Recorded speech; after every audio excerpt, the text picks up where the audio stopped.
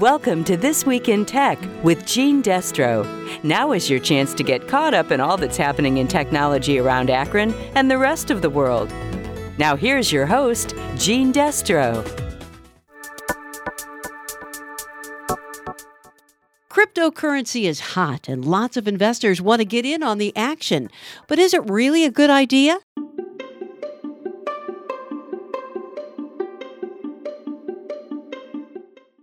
John Christ is a corporate attorney with the Securities Division of the Ohio Department of Commerce, and he tells us why it's risky. One of the issues that we find with cryptocurrencies is that they are a new asset class.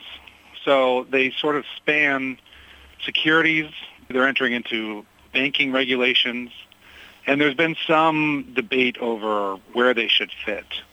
So my office works with the securities laws in Ohio, and we are the counterpart of the SEC. This is sort of the state counterpart of the SEC.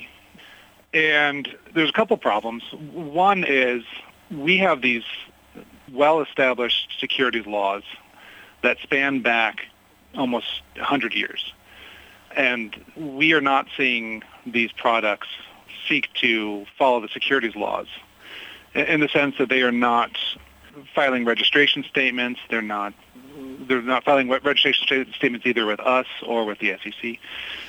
And as a result, we have seen some enforcement actions recently from both the SEC and from state securities offices. So let me just take a step back.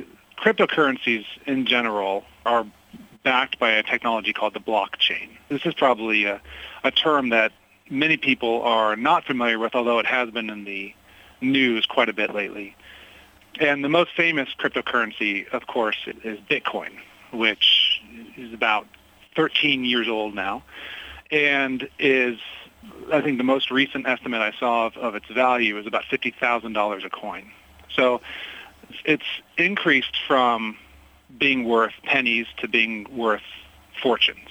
And, we see now Tom Brady on a commercial advertising for cryptocurrency platforms. And we see celebrities getting involved and endorsing their cryptocurrency platforms, even celebrities creating their own coins in general.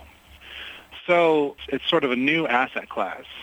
And what our release was about specifically is this newer type of cryptocurrency called DeFi, or decentralized finance. Decentralized finance is an umbrella term for financial services that are provided by a cryptocurrency. So basically, it marks the entry of cryptocurrency into banking. It aims to replicate many banking services where investors can earn interest, they can borrow cryptocurrency, they can lend cryptocurrency, buy insurance, and even trade derivatives. It's global, decentralized, and new. And, there are proponents that would say that it has vast potential and certainly worth billions and billions of dollars at the moment. Okay, well, let's kind of parse this out a little bit, right? Sure. So it's new. People are always attracted to shiny and new things. Yes. But as you mentioned, it's not really backed by anything. And if there are any shenanigans, there's nothing that you can do to recoup your money, correct? Correct. And that's one of the issues that we see, not just with this investment in particular, but with all investments, is that once the money is gone, it is very difficult to get it back.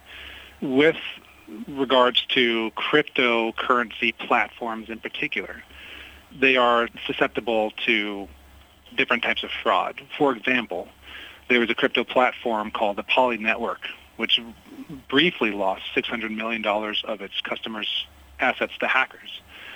And it was returned only after the site's founders begged the thieves to return it. So anytime that we see a lot of money and a lot of interest flowing into any area, whether it's new or whether it's established, we also see fraudsters and scams entering into that space as well. So you could be dealing with a legitimate cryptocurrency, or you could be dealing with a scammer. And one of the points is it's very difficult to tell because it's not, as you say, backed by anything.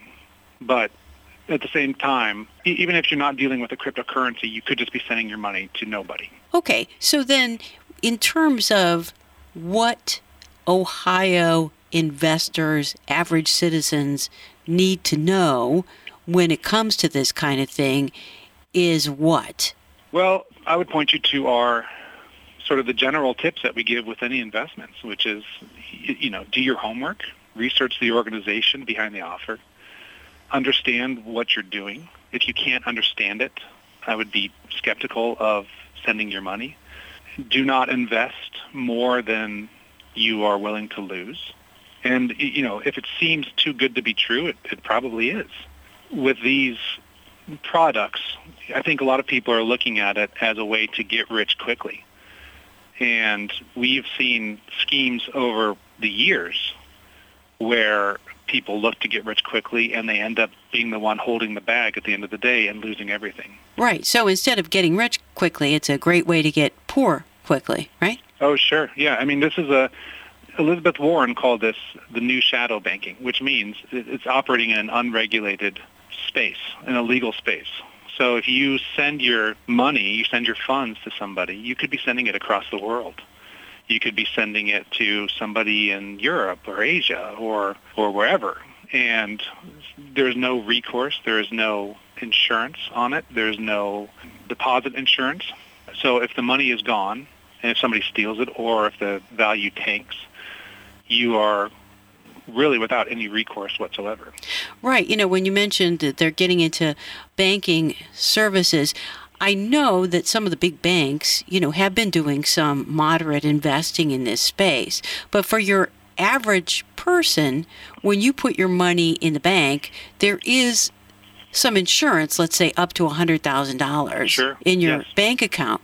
If you put money into your crypto bank account, well, there's nothing backing it. You know what I mean? It's like if you lost the money, it's just gone, right?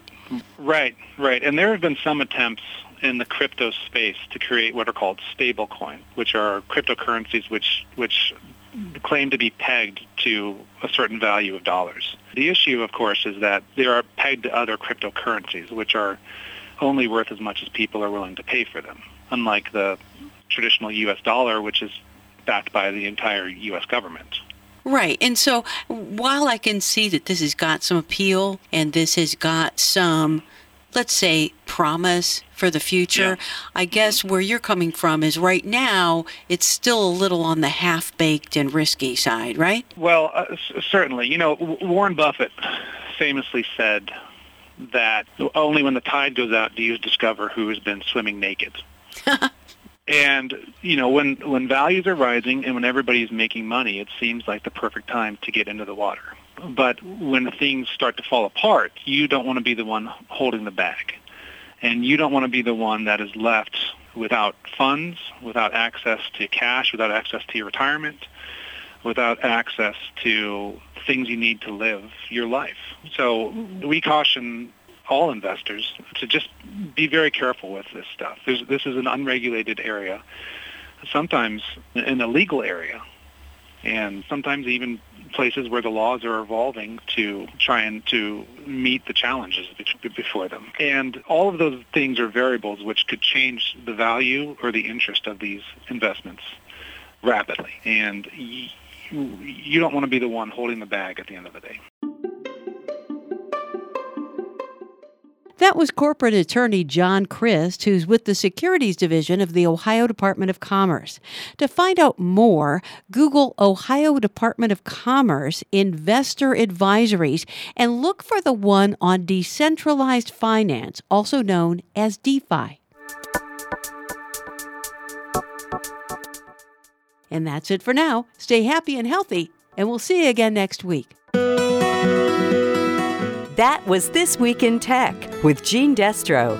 Tune in next week for more tech news on 93.5 1590 WAKR and WAKR.net.